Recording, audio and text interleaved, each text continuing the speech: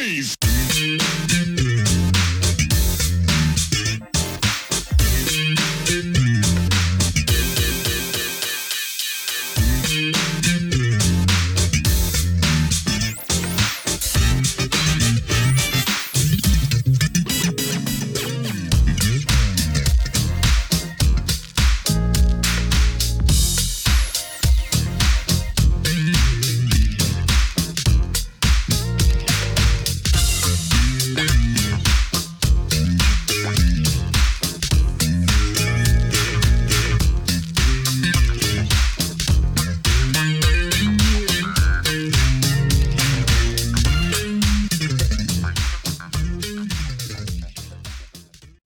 I'm delighted to welcome to the Truth and Rhythm Mothership drummer Michael Bland, best known as a member of Prince's New Power Generation band and his subsequent work with the Superstar as well as associated acts.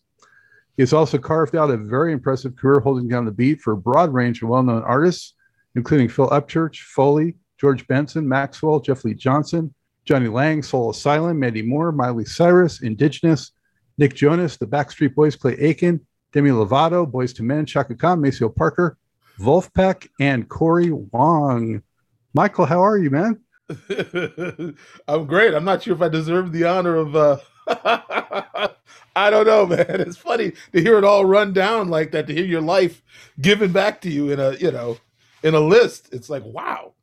I'm not sure exactly how all that happened, but I'm here. Well, I'm real glad you're here too. And where is here for you right now as we're talking? Well, I'm in Eden Prairie, Minnesota, which is where I've been living since probably 1994. I needed to buy a house closer to Paisley Park because my ex-wife, but my wife at the time, we got tired of commuting across the city. Every day. It was just like, I got to get closer to Paisley because that's almost my first home at this point. So where I live was more of a place I went to get away from work.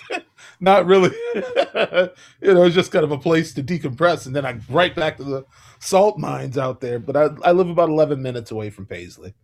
Okay. And has it actually finally heated up there where you are? Because it's incredibly hot down here. It's coming.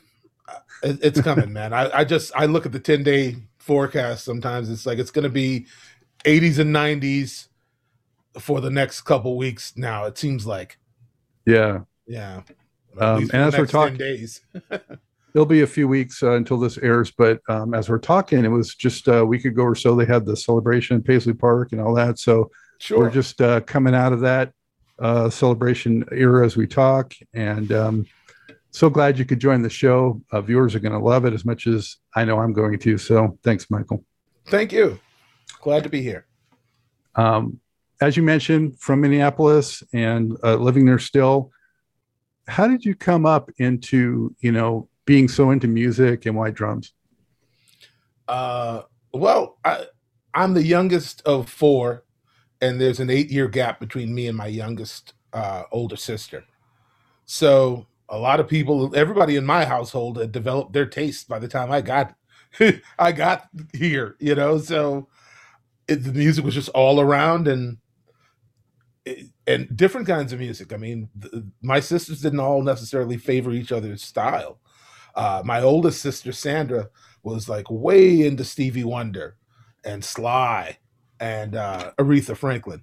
But my two other sisters, Sybil and Carla, they listened to like Parliament Funkadelic but like Heat Wave, Harold Melvin and the Blue Notes and all that. But then my dad was feeding me a steady diet of Ray Charles and Al Green, Ramsey Lewis, Shirley Scott, and also he had very eclectic taste. He would listen also to, like the soundtrack to Dr. Zhivago and George Shearing and, like it's just all over the map. And, but they moved from Bogalusa, Louisiana to Minneapolis. My dad moved here to get his doctorate in his PhD in science. And so they had all their records and whatnot. But for me, it's like if I was left to my own devices with the radio, all I had was FM album rock. So, you know, Led Zeppelin, The Who, you know, AC/DC, you know, just corporate album rock.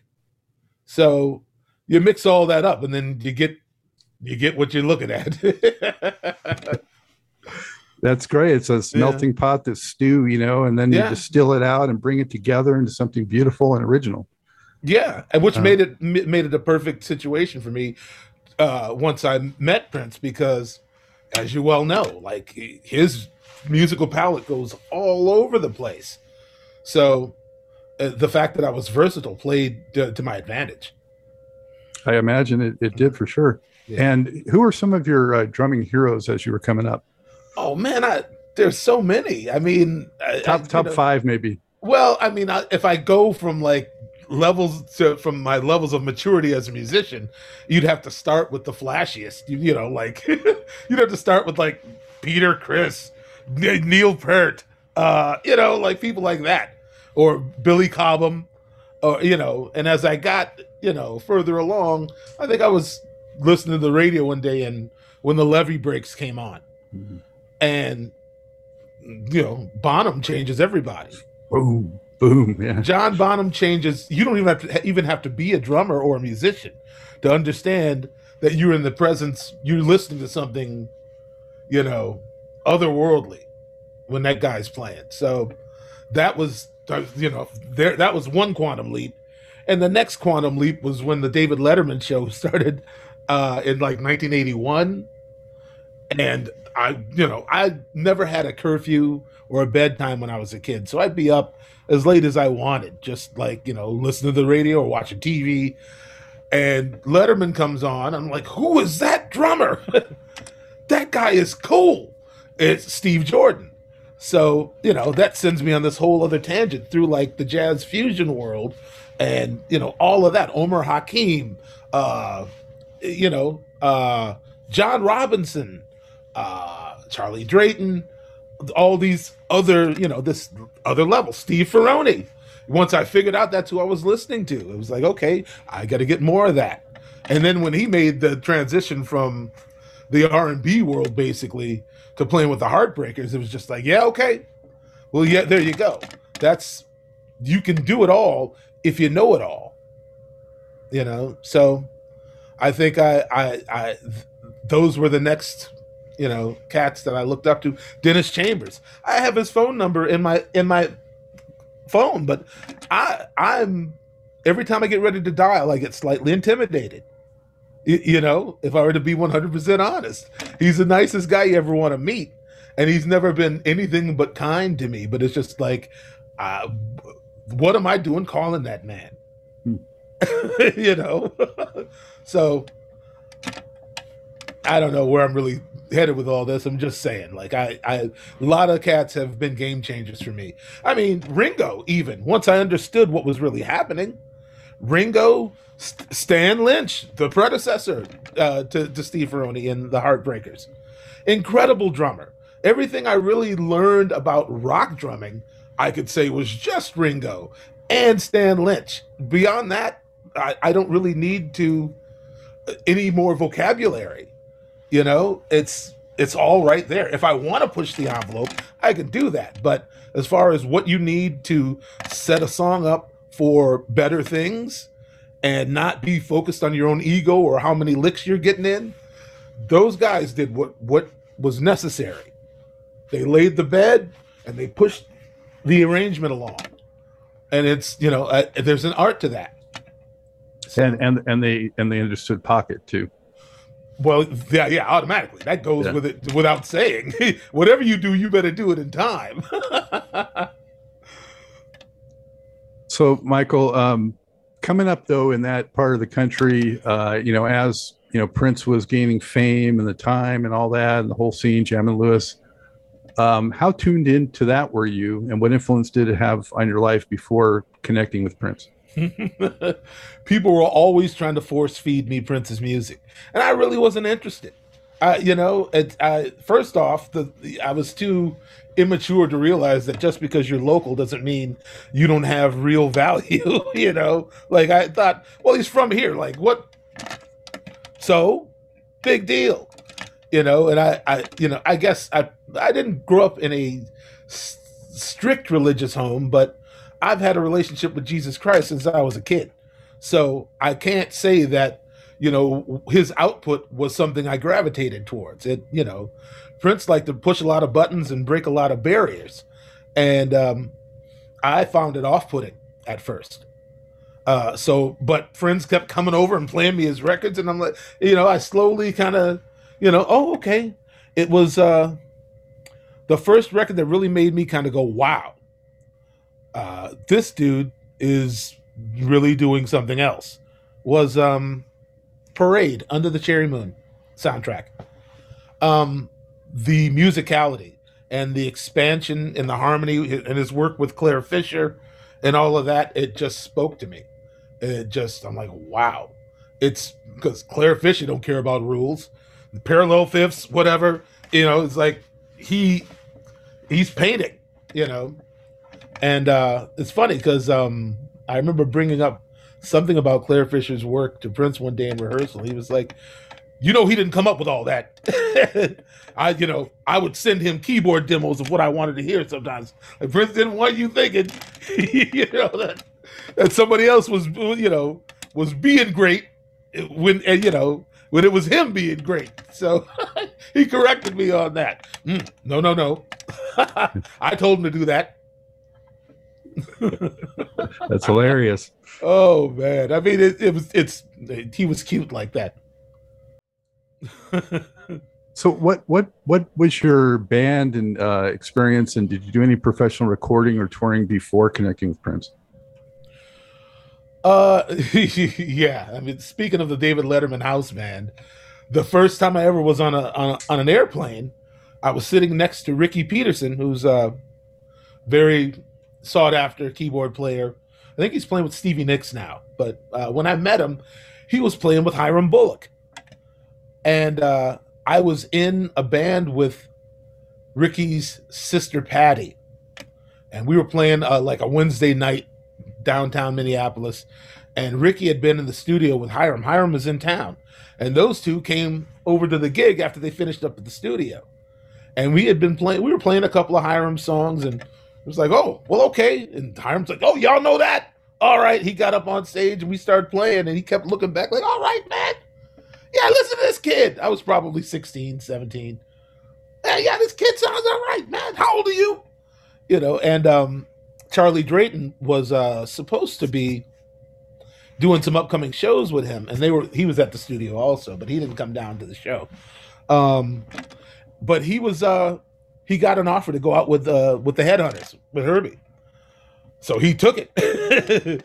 And Hiram had a few gigs on his schedule he still needed to cover, and that experience led to him asking me to do this little set of shows, and which included a hometown show at the same club where we met. So not only did I get out to New York and play at McKell's on 97th and Columbus, and suck up all that good energy and meet like Terry Lynn Carrington and like David Sanborn was hanging around. I sopped up that good juice.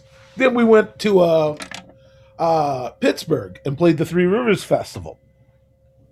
And then we flew back to Minneapolis, and I got to play the Fine Line. So I got to come back home in victory.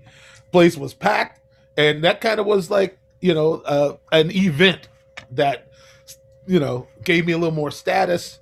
Not a lot happened between 17 and 19. That was like, okay, Hiram, sorted his situation out, and probably, I don't remember who got on the gig permanently, but that was a little adventure. And then it was like, well, okay, am I going to music school? Am I going to regular school? Because my father was an educator, and he just didn't, it's he's like, you're out there playing music, having fun, and doing your thing. You have to put your mind on more serious things. Practical. Yeah, music is good in moderation. but you need a plan.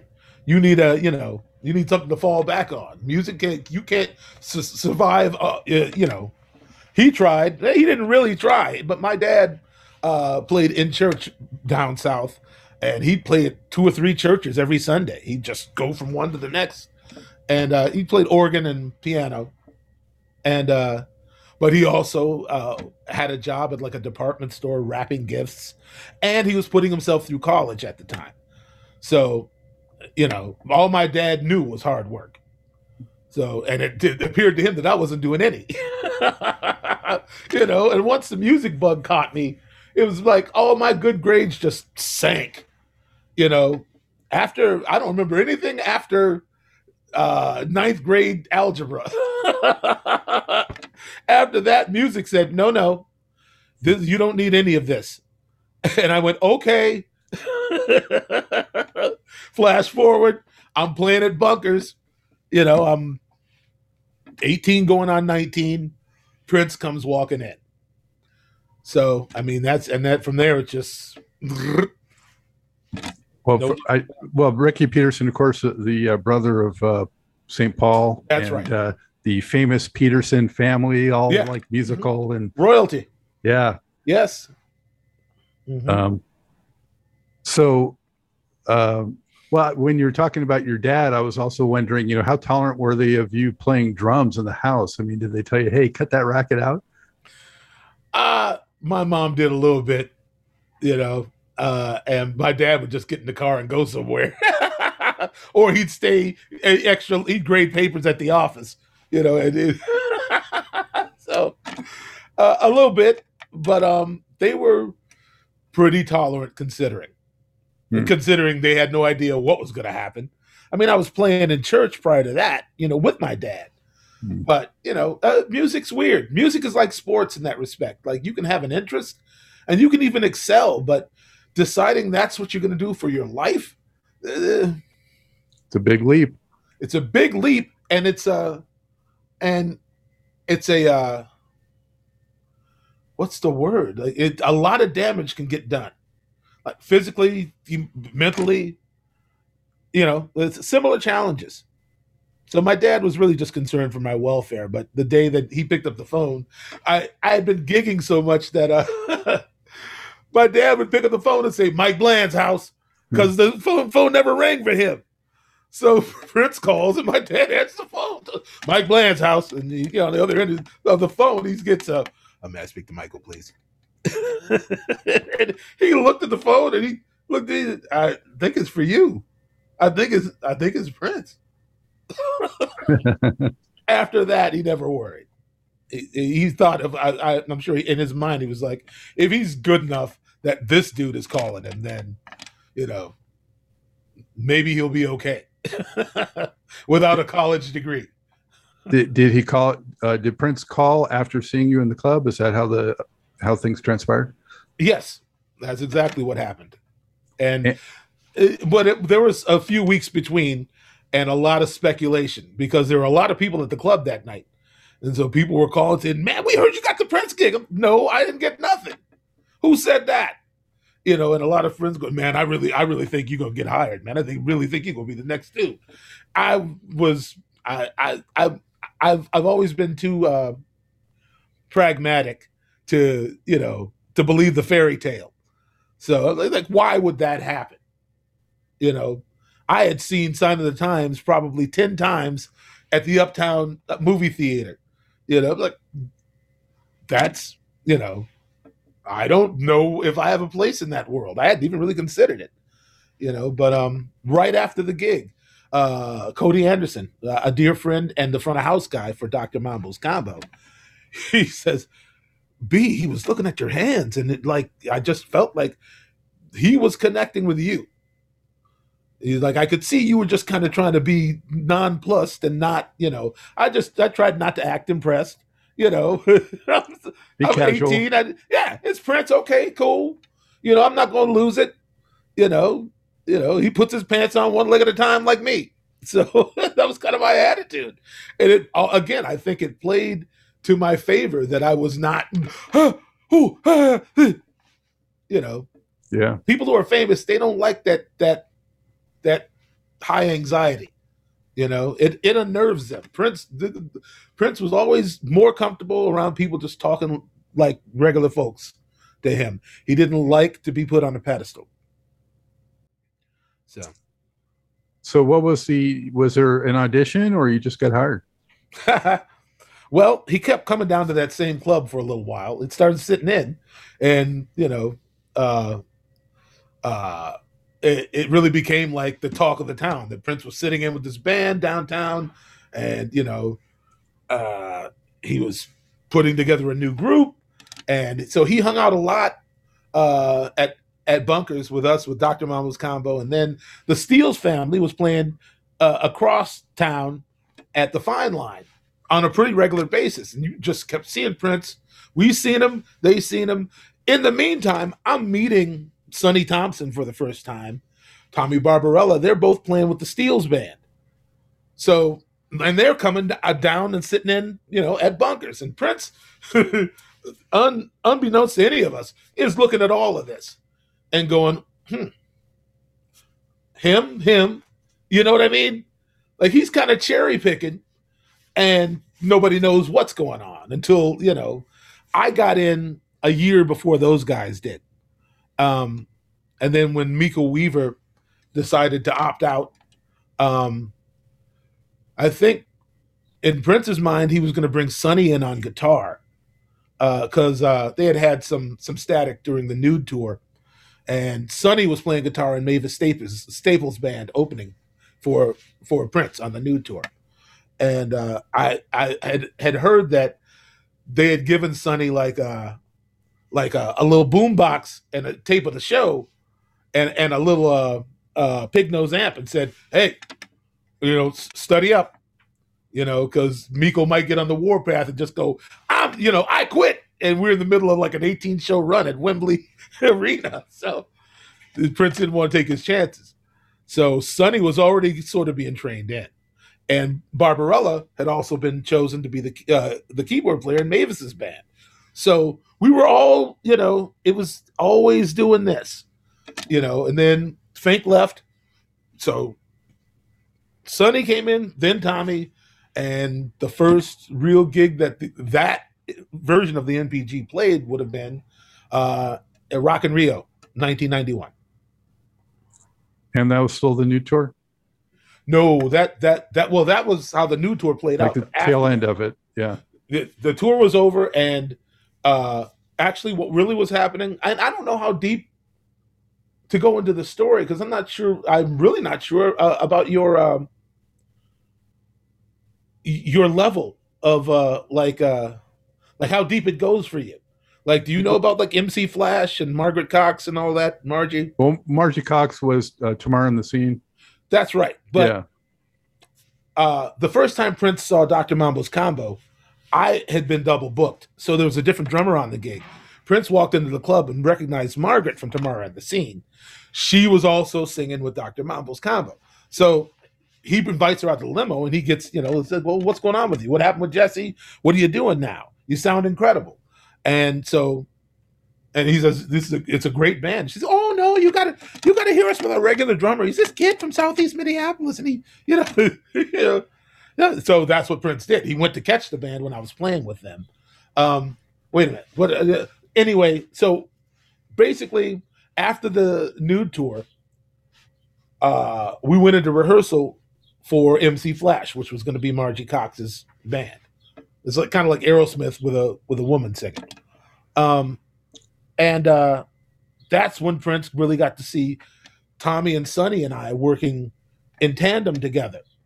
And just one late afternoon, we finished rehearsal at Paisley and we were just getting ready to leave. And he comes walking down and opens the door to the soundstage and looks in. Hey, you guys are still here. He's like, do you have a minute? I have an idea I'm trying to work out.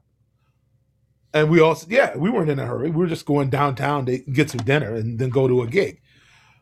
So he comes in and we all go back to our instruments. And it's just Tommy, Sonny, and I. And Prince goes over to one of Tommy's keyboards, and he looks at some notes he's made, and he starts playing, and just starts like, okay, this is Sonny. Can you play this on the bass? Something like this, and you do do do do do do, and then da da da da, and Sonny, being a musical genius, oh, I hear the cycle. I hear where you're going here. Do do do do do, and then you want do do do do do, do do do do do. Diamonds and Pearls. Yeah. Yes, that it all happened right there between the four of us, and so we just keep going with this arrangement. We're finished with the arrangement within 20 minutes, and he says, "Oh, great," and we stand up, and he's like, "Can you stay 15 more minutes to record it?" So they had instruments set up in the studio already, so all we had to do was just walk into Studio B, and we were finished probably within 45 minutes. We only did 2 takes of that song. And the main difference was just that big fill in the middle. I had left that hole open because Prince didn't say do nothing, while we were working on it. And so the second take, he made a couple little alterations in the latter part of the song. And then he said, oh, that hole in the middle of the bridge, put something in there. Okay. All right, everybody ready? I'm thinking the whole time, like, what am I going to do? That's a big matzo ball out there. That's a lot of space to cover. It's a whole bar on a Prince record where you're featured. So I get there, and what happens. Perfect. Thank you, guys. And we leave. We go back downtown. We're at Bunkers. Here comes Dwayne, Prince's brother, head of security. Prince wants y'all to come right back out to Paisley after you finish up down here. Okay, all right. So we go back out and we lay the basic track for a song called Live for Love. Mm. So those 2 experiences, that day changed our lives. Live for Love, man. Killer drumming on that. My favorite track on that record. Right on. You know what he said? He said to me, he said, play it like In Time by Sly. Play it like that drummer. Like, every time the hole comes around, do something different a little bit. And I really hadn't my what do they call it? Like my street level, I wasn't that far up on the hardcore funk yet. So I didn't know what he was talking about exactly, but he explained it to me in a way that I could get to it. And then I went and I went to the record store and got Fresh by Sly, and Andy Newmark blew my mind. I'm like, oh, that's what that is. Oh, man. So, it's just funny how things work out. But that really was the nucleus of, not the nucleus, but that was the retooling of the rhythm section for after the Nude tour. It became, Levi moved over to guitar after that, and Sonny played bass, and Barbarella took Fink's place, and we all got dubbed a whole new name. Thank you for encapsulating that, Michael. I appreciate it. I tried. Yeah. Do you remember, what was your very first performance on stage with Prince, though? Ooh. That would have to have been, I think, I'm trying to remember which came first, because right around the time I joined the band, Big Chick passed away. And Prince wanted to do no, that was later. The first thing I did was Saturday Night Live's 15-year anniversary. We played Electric Chair. And then Paul Simon, I think, played Maybe Still Crazy After All These Years or something like that. That was your first live performance with Prince, was on SNL? Yeah. Before that, we had only shot the video for Party Man out in Culver City. Yeah. Talk about starting at the top, man. Wow. That was it. Okay, we're going to play in front of, 68 million people. It's the season premiere of Saturday Night Live. Electric Chair crushed on that show, too. Yeah. I was too stupid to know to be, a little less bold. I mean, I guess it paid off. It's just the fact that we live in a cornfield here. It kind of renders you what's the word I'm looking for? Like you're just not. It's hard to impress a Midwesterner. I guess that's how It's I like the feel show me about. mentality. Yeah, kinda. And also, it's like Dave Perner actually has educated me about like the reputation of the no fly or the what is it called, the flyover zone. Just all this flat land in the middle that people in L.A. and in New York think is nothing is happening. Yeah. This is a flyover zone, Minneapolis and all that, Iowa, Wisconsin, the Dakotas. Just get over it. Just it's just there to be passed over. So Well, let me ask you, what was your early impressions of Prince as just a character and also as a talent? you mean once I got to meet him? Yeah. Wow, uh, I came at him just like a normal person, so that's what he gave me in return. He was just he wanted to formally sit in with Dr. Mambo's combo. So like he's like I'm gonna bring my rig and my guitars this time. So like here comes his road case in with like six guitars, and his gigantic stack, and his guitar tech and his security, and they're getting it all set up. And he's kind of standing on stage. It's just me and him, and somebody went to get him a soda, and I kind of it was a it was a little awkward at first, but then it's funny because he was talking to somebody, or he was listening to somebody speak to him, but he was chasing the straw around, with his mouth, like looking at them, and he's trying to. So it was just like, well, okay, he can't be, you know, uh, you know, He didn't have this an is assistant to grab the straw and put it where. no, no, no. It's just like, it's just I'm like, well, if he's, you know, I was just like, I don't know. My thought was like, well, he can't be all that bad, you know. We're just sitting here chilling. We're just having a polite conversation and getting to know one another, and he's chasing the straw, you know. I don't know, man. It just was like he was. It felt to me like he was a shy person, but he was curious about me. Um, like he really was like he was trying to see into me a little bit, you know. And I understand because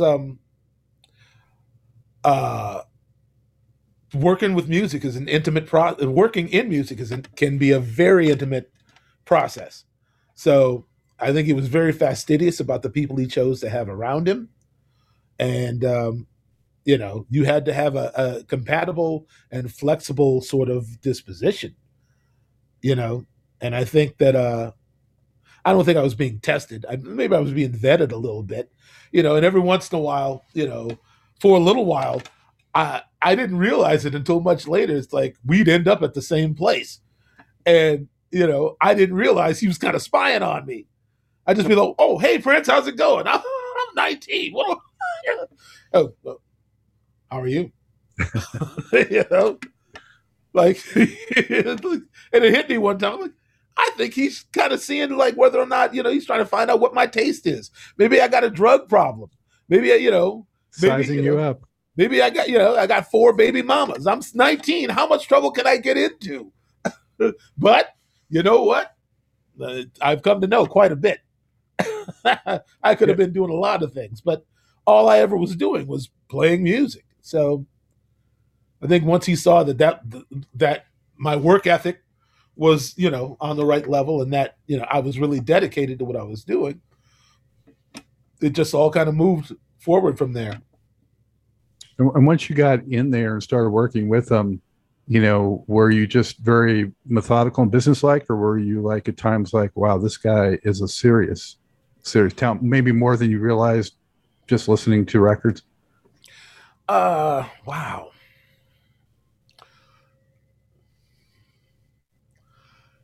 He was definitely a serious person, but he always had a strong sense of humor. He would say things, and he would just kind of act out in little moments. It's like he was not this big bad, or this little, diminutive, mean person, you know.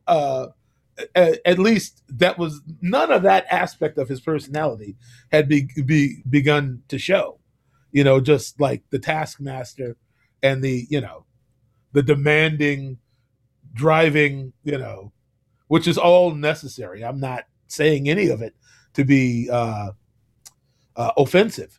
What I learned from working with Prince was actually my ideals were all right on point. I was set for that course. I was already taking music much more serious than my peers, and I'm like, I need to be somewhere where I can learn and I can grow and get more. So he provided that. I was ready to get serious, and he was already serious. So And did you do any of the new tour shows, or you just did shows after that? no, no, no. I did all the new tour shows. You did, yeah. Yeah, once So, my the first thing we did was the Party Man video in the summer of '89. September that year was Saturday Night Live, and then what happened? Oh, we go headlong into the shoot for Graffiti Bridge. Is what happened. And during that, the nude tour gets put together. So I'm in maybe two scenes in the whole movie, but I spent the entire winter, in this huge warehouse in New Hope, Minnesota, with George Clinton and, Morris at the time, and, wow. and a ton of extras, That was my day, every day for like 3 months. And that dovetailed directly into rehearsal for the nude tour. So by June of that year, we were out and running. The first shows were like in Amsterdam or Rotterdam. Maybe the Ahoy was the first show.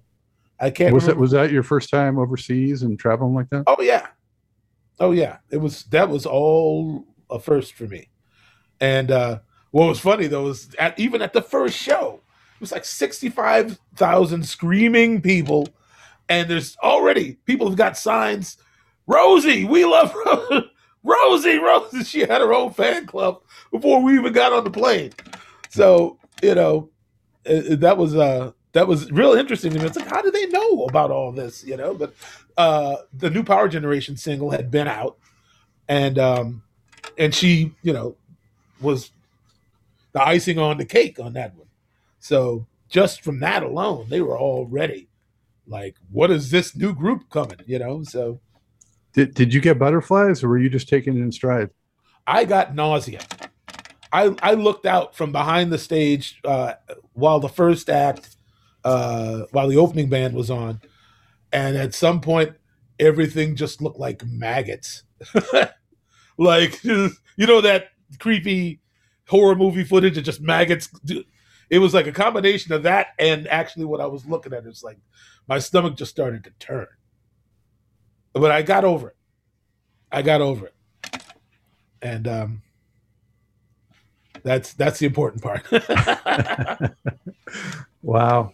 Yeah. So yeah, well, I didn't get to go on the Graffiti Bridge set, but I was on the set for the Jerk Out video at the time. So Oh yeah. All right. that was fun. Yeah. Uh huh. They Um, were they were a lively bunch. yeah. Well, it was great to see them back together again. For that brief period once again. Yeah, definitely. You know. I actually went to like one of the only original seven shows. Was at the State Theater here in Minneapolis. When was the record was called? Was it called Condensate? Hmm. Yeah. So I actually found them a place to rehearse and got to hang out at the rehearsal. And watching Terry and Jimmy work was an eye opener. I mean, everybody was great.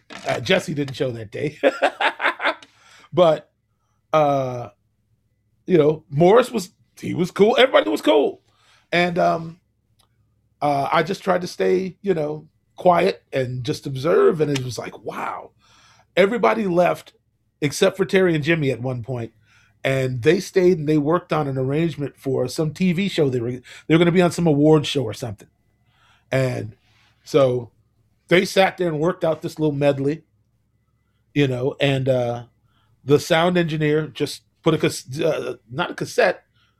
I'm not sure what he was using. Uh, some device. They recorded it, and they sent it to the rest of the band members to study. That's how they worked. But I watched Terry and Jimmy just sit there and say, "No, let's go here now." No. Well, if we do that, then we have to turn around here, and like they're talking, and Jimmy is doubling the bass, the keyboard bass with Terry, and he's comping with his other hand, and they're talking about it, and the tape, the gadget is rolling. I'm like, they were so efficient and focused, which made me reflect upon what it really takes to work in the company of a genius. You have to almost be a genius yourself to deal with people like Prince. You can't, if you don't, because otherwise you're not bringing anything to the party. If you're an average dude, then your output is going to be average. And Prince was never average had nothing to do with Prince. that was not a thing. Well, with that in mind, what do you think he liked about your playing in particular, or what you brought? My time, I've been told, is metronomic. The reason he felt so comfortable unplugging the drum machine was because I had been practicing. I had been already doing studio sessions from the age of like 15 or 16, so I knew how to play to a click track and how to measure time pretty accurately. And right around the time I met Prince, my pocket was really tightening up. Like I was getting real crispy with it.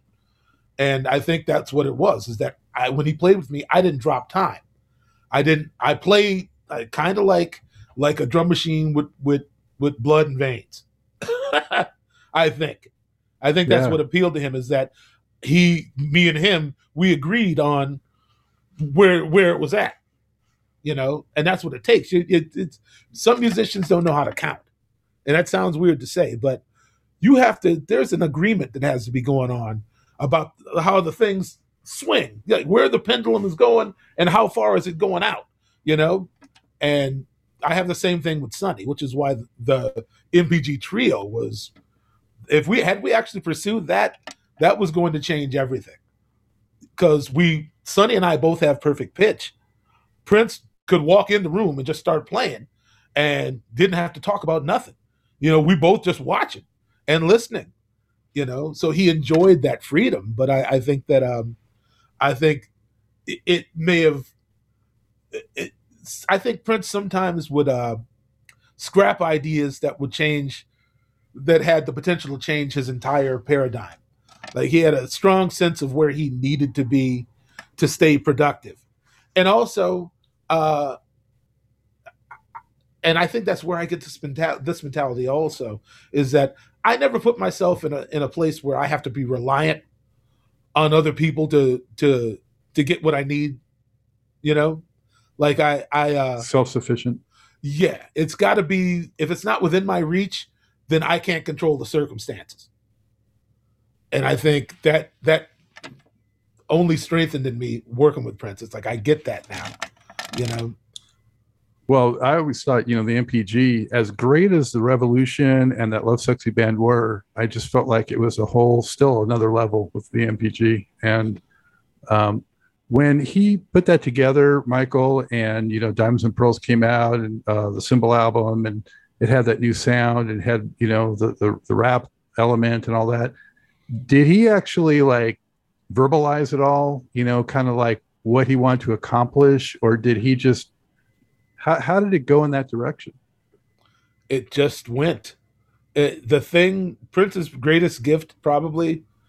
I mean, he's like the P.T. Barnum of music. Like he knows when he's in the presence of something freakishly filled with potential and character. He knows how to. His gift was the way he orchestrated us. I heard Diamonds and Pearls for the first time a couple of months ago in a long time, and it hit me. I'm like, wow! Listen to what he did. He found a place for everybody in the new band, just in that one track. That's on the border of being some like art rock. It's almost like Yes, or you know what I'm saying? Like that whole bridge, or it's like Queen or something. It's an orchestral, yeah. Yeah, it's orchestral, but it's driven by, rock instruments, drums, bass, guitars. But what a bold statement to make. And then on top of all that, once Rosie comes in, it's over. He knew how to perfectly utilize every one of us. You know what I mean? And not only that, I really learned from watching your interviews with Matt Fink and Lisa Coleman how much he had to do the heavy lifting by himself at the beginning. You know, and I mean, it's to hear that he almost did like Controversy and 1999 completely on his own, like just like finishing 1999, like, oh, here's the record. Now let me show you what you need to play. That's, you know how high you have to, where you got to be on the spectrum, how much dysfunction is going on in your system to even be able to do that. He's dead, and I'm still astounded. I'm finding out new information all the time. It's like, you mean to tell me that it was like, it was like a musical God complex, kind of. You know what I mean? It's like, I'm going to build I'm going to build a town, and I'm going to give everybody an identity, and they're going, this is how the town is going to work. You know what I mean? It's like Playmobil or something. Well, a blessing and a curse that he could do it all, and sometimes to detriment, I guess, if you do too much. You got to find a balance. Yes, and I feel like now that I have that perspective, and I know that Wendy and Lisa had a real, big influence on things, probably more so like on like Parade, and I know in the Sign of the Times, and probably during Around the World in a Day, they probably came on a bit more strong. But for Prince to call me in the studio to replace his drum track because he don't like how he sounds on it, like he hears me and not him, that's a compliment of the highest order. I did not realize until recently how much space we were given. Like, he would rather track it. Let's track it together, because then it's down, and we were our retention skills and execution was fine tuned. He learned that on his first, experience with Tommy and Sonny and I in the studio. Levi was just like us. So, like Cream, the rhythm track for that's everybody playing together. Almost every song on that record, it was the full rhythm section. Prince would go back and overdub his guitar or, do his vocals and whatnot. And Rosie was often on vocal rest because he probably was wearing her out, all night in the studio doing other things. So she often slept while we were working. And then he'd work with her separately just to retain the integrity of her voice. So, but you're hearing the band. And I'd say it was a quantum leap. I mean, how much he totally new for him. After all he had done, it was yet something new again. He finally found a group of musicians who could keep up with him and distill his ideas quickly enough to not cause frustration. There's much more to this great Truth in Rhythm interview. Just continue on to the next part of the episode. Also, be sure to subscribe to this channel. If you've already done so, please share it with friends. And become a member by joining Truth in Rhythm on Patreon, or consider donating at funkinstuff.net. Thank you very much.